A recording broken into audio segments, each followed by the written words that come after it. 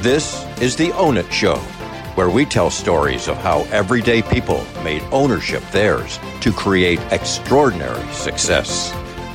Hey everybody, welcome back to the Own It Show. I'm Justin. And I'm Elise. Welcome to the show. And guys, today's a big day of manifestation realization for me because I know you've heard the story where I was in the NHL. I was literally my greatest failure, and I've told you that story. And it was two people that really kind of redirected my path. And one was Magic Johnson and the interactions that I had with him. And the second was the man that you're about to hear from today. And the unique part about that was that he had also been in great paths in sports, at Lee Steinberg, and doing some amazing things, and had to reinvent himself, had to figure out what was next, what was new, and was able to then recreate a new trajectory path for himself and still find success. But doing it in a different way. And so obviously he needs no introduction, but Mr. David Meltzer, thank you so much for giving us your time and energy today. And I can't wait to dive in with you.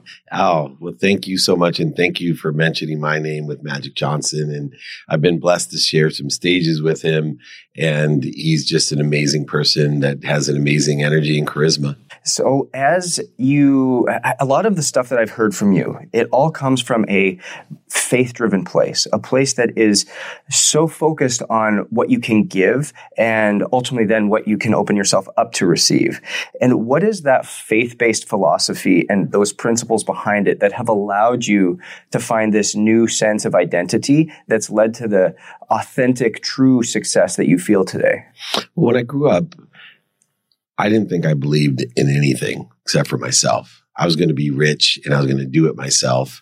I grew up with every disadvantage as a victim in a world of not enough, where everything happened to me. I was constantly, as I thought, being punished. And I was able and capable by 9 months out of law school being a millionaire, buying my mom a house and a car, which was my dream. And then everything that happened the next 10 years just reaffirmed that money bought me love and happiness, and I did it all myself. And what I realized through my journey was that everyone serves a God. And I had been serving a God without knowing it, which a lot of people do. They serve the God of money, of a relationship, of alcohol addiction. They serve a God. And what I needed to do was to understand faith first, that I was going to serve a God that was bigger than me, that loved me more than my mom loved me, that was omniscient, all-powerful, and all-knowing.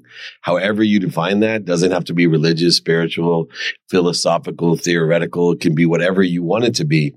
But my faith came from the idea that no longer would I ever be punished. No longer would I live in a world of not enough. No longer would I live in the world of just enough, where I was, like you said, trading and negotiating to give, to receive, with a limited God that was just what I deserved. And what I moved to was this idea of every time there was a setback, a failure, a mistake in my life, I was being promoted. I was being protected. And a lot of the valuable lessons that I learned around 3 years old, like gratitude. I learned the importance of saying thank you, but I also learned that I didn't know what I didn't know. And so when at 3 years old, I reached out to touch a hot stove, and my mom, who never hits anyone and never yells, slaps my hand and screams at me, no. And at 3, I said to myself, why are you punishing me? What did I do? I'm sorry. What did I do? Please. She hugged me and said, oh, I'm not punishing you. I love you. I'm your mom. I'm protecting you. You just don't know what that stove is going to do to you. It took me until my mid-30s to realize I didn't know what certain people, relationships, what schools rejected me, what business opportunities just left me, or getting your NHL experience, that I didn't know that I was being protected. And now through faith, I always know, and it's changed my entire life and allowed me to empower others to live in a world of more than enough of everything for everyone. It's a really powerful message. And one of the things we talk about often at the Own It Show is this idea of living in pre-ownership and post ownership. And that post ownership is where you're living today, right? And when you talk about worshiping this other God, this relationship, this money, something that's much more externally driven than internally driven, it's a completely different way of life. And oftentimes there's an event that has to happen to take you from that pre-ownership phase into that living in post-ownership phase. And once you get there, you never go back, right? But tell us about that journey for you. Yeah, for me, understanding where I started, right? I grew up in Akron, Ohio. My dad left when I was 5. I had a single mom, raising 6 kids, 5 boys, 1 girl, packing my dinner in a paper bag just so we could eat while she worked 2 jobs as a 2nd grade teacher and then filling up turnstiles at convenience stores just so we could eat. I had a grandfather who really set forth simple, he worked 6 days a week, 12 hours a day, selling tires out of a truck, and then eventually owned his own auto parts store. But my grandfather always said, you only need 3 things in life to be happy. You need, number 1, the right spouse. He said, today I call it intimate partner. But you need an intimate partner because he said, your intimate partner is going to be liaison between you and your family. You're going to spend a third of your life with your family. And if you're not happy, you'll be miserable for a third of your life. He then said, you got to find a job that you love. He said, you spend a third of your life working, and if you don't love what you do, you're going to be miserable for a third of your life. And then he finally said, you need to spend a third of your life. You need to buy the best bed you can find. And it's still today, people ask me the most important mentor I have. It's my sleep mentor, because you spend a third of your life, 26 years on average, sleeping. And he said, he's from the Ukraine. He said, shtuping. You can imagine what that means. He said, so buy the best bed you can find. So 3 simple things to live my life happily. But what was interesting is money had no part in it. And yet who I looked up to, money was my God. I just wanted to be rich. I was happy already. And I wanted to be rich to buy my mom a house and a car. And the lesson I learned happened later on. I'd gone from being a millionaire to 9 months out of law school. We sold our first company for $3.4 billion in 1995. CEO of Samsung's phone division in 1999. I was in Web 1.0, Web 2.0, when people were saying the same things they're saying today about Web 3.0. I then get hired as the CEO of the most notable sports agency in the world, Lee Steinberg Sports Entertainment. So not only am I a multimillionaire, but I now have access to things that billionaires can't even afford. And I'm married to my dream girl. And I have 3 daughters that are healthy, happy, and beautiful. You would think this would be the life coming from where I came from. No problem. I had the intimate partner. I had the profession, the job, and I was sleeping well. But there was something that was missing, this faith. And my wife brought faith into my life when she, 2 years before I lost everything, most people would think losing over $100 million and going bankrupt in 2008 would have created the epiphany of faith. Not me. It was my wife. It was my wife pointing out. I came home one day from lying to her. I went to the Grammy Awards with Little John, 5:30 in the morning, came home wasted, thinking I was a rock star. And she told me she wasn't happy and that she was going to leave me. This is my dream girl from the 4th grade, a girl I asked to go study in the 6th grade through my best friend. And I wasn't ready to hear her. Previously, my dad had warned me that money doesn't buy love. He had given me this jacket. My best friend had warned me that I was surrounding myself with the wrong people. I told them both I hated them. So, of course, I told my wife I hated her at that time. And thank goodness the next day I woke up about to give it all away. Take what I said to myself, I'm going to steal her happiness. I'm going to take all the money. And I looked over and there was that jacket that my dad gave me with no pockets, reminding me you can't take anything with you when you're gone, reminding me of those 3 things my grandfather told me. Woman you love, a bed, and a job you love. And I thought to myself, I don't hate my dad. I don't hate my best friend. And I certainly don't hate my wife. I hated myself. When you went through that and just hearing that story and seeing the emotion that you still show today, there's a massive amount of grace that both your wife, your father, your best friend, and ultimately you had to show to yourself. How were you able to cultivate that grace and learn for that so ultimately that you could lean into something different and create a new identity for yourself that you are now able to live in and day out? Well, my wife told me that night when I came home early morning, what would your mom think of you? You better take stock in who you were and what you want to become, because I don't want to be around to watch you die. And so for me, the grace was found in understanding these values that I had lost. Gratitude itself, finding the light, the love, and the lessons in everything. Forgiveness, which brings me peace. Accountability, which brings me control. And then this idea of inspiration or effective communication, this shift in the paradigm that no longer, as you said, was I going to give to receive, buying things I didn't need to impress people I didn't like. See, most people, they appreciate what they have, which adds value to it. And then they acknowledge what they have. They acquire the knowledge by losing it, letting it go, having it stolen from them, manipulated. You have to relieve yourself of your accumulation in order to acquire the knowledge of what you had. The difference is I now understood that I appreciated what I had. I acknowledged it, but I never asked for more. And so slowly my vessel was dissipating, dissolving, and disappearing to the point where I would have ended up maybe even disappearing myself.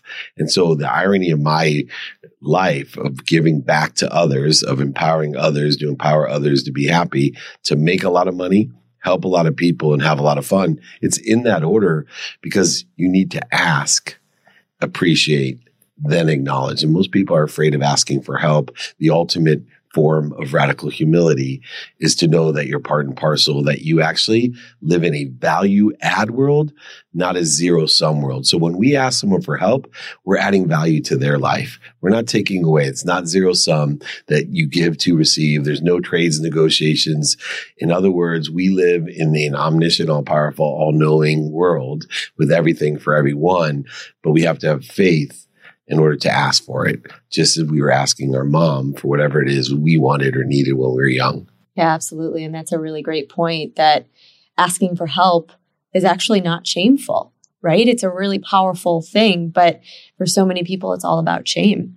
And I think that's a really difficult thing to be able to overcome and say, no, actually, when I ask for help, it adds value instead of taking my own personal value away. So one of the things I would love to understand from you, if you could tell our listeners how you stay in this ownership place day in and day out, right? You had to go through these stumbles. You had to fail in a really big way and you had to let it all go. But how do you keep yourself from going back there? Well, this is where the blessing of being obsessive compulsive is, right? You at least have the ability to do stuff every day, to enjoy the consistent, everyday, persistent, without quit pursuit of your potential, your truth. But I use 5 daily practices, and these 5 daily practices I offer to everyone, and they really are simple. What do I want according to mid and long-term objectives that are more and more unrealistic as we get away? See, time is something that I study. Today's the only time that exists in man-made constructive time. You look behind you in the past, time's relative. You look in front of you into the future, time's relative. But today you need to be extremely realistic with your objectives, aiming towards a trajectory of unrealistic objectives for the midterm and super unbelievable objectives for the long term. They should raise the hairs on your arms. They're so scary. And they should scare everyone else. They should make people laugh at you, scoff at you, and make fun of you when you talk about your mid and long term objectives.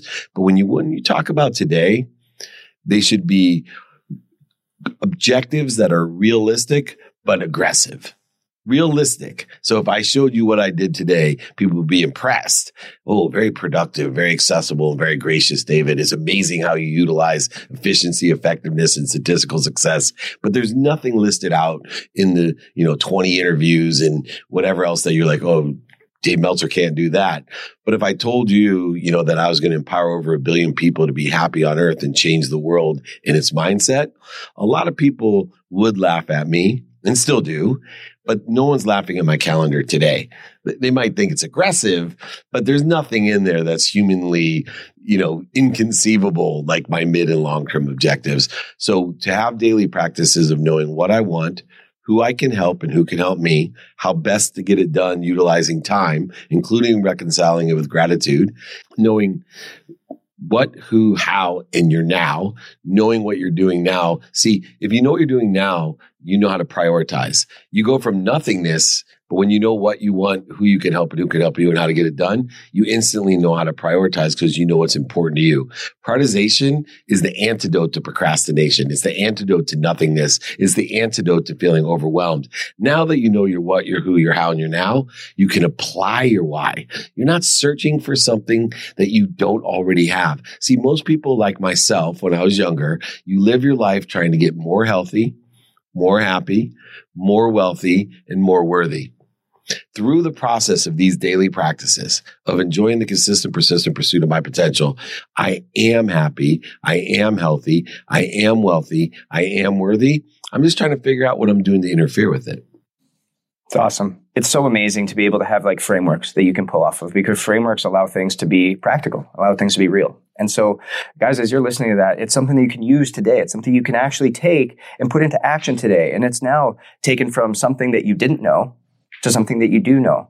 And now it's not up to you. It's up to you to take it and make it real. It's up to you to put it into action and to ultimately allow you to manifest something that maybe it's going to take 4 years to get here, but consistent pursuit of what you're looking for will allow you to do that. David, where can people, if you haven't already found him on the web or whatever else that he's doing, but where can people interact with you? Where can people find you? And where can people find your new book as well? Yeah, well, I'd like to offer my book to everyone. I give everything away for free. So I do free Friday trainings, free books, free exercises and guides, including the values and the daily practices. Just email me directly, david@dmeltzer.com. My first name at my first initial last name, david@dmeltzer.com. If you forget it, just remember my name and Google me. Like you said, I'm blessed that I'm a lot easier to find than ever, David Meltzer. Thank you so much for that access for all of our listeners. It's very generous of you. Now, for one of our favorite questions that our listeners always love to hear, what would you say in a phrase or a sentence is your definition of ownership? Ownership is the ability to ask ourselves, what did I do to participate in this? And what am I supposed to learn from it? If you ask yourself, with all the events, circumstances, what mistakes, failures, and setbacks in your life, whatever it may be, all you need to do is ask yourself, what did I do to participate in this? And what am I supposed to learn from it? And you'll own it. I love that. So guys, as you go forward, remember that there's 3 things in life that you have to make sure you manifest yourself and bring yourself to. You've got that spouse and that partner that you're with for life, that supports you, that loves you, that helps you, that inspires you. You're welcome, hon. Thank you. Yeah, lucky man. You've got that job that you love, that you can literally do whatever you want. And you have to be able to manifest that. You have to think it and believe it and see it first before you can make it real. And lastly, you sleep for a third of your time, so you better make sure that that mattress is primed. And so as we go forward, don't allow your ego to hold you back from asking for help, because remember, your struggle is somebody else's purpose. And when we understand that we're actually giving to somebody else, allowing somebody else to pour into us, we ultimately allow ourselves to prepare for what we've been ultimately made to do. And we've been made to do something special. We've been made to change this world. We've been made to make an impact. But ultimately where we are at is that understanding that setbacks are promotions, and they're learning opportunities. And when we stay in that and we settle in that, it allows you to understand that you're participating in your own life and allows you to own your different, because we know success is different. So own your different, and we'll see you next week.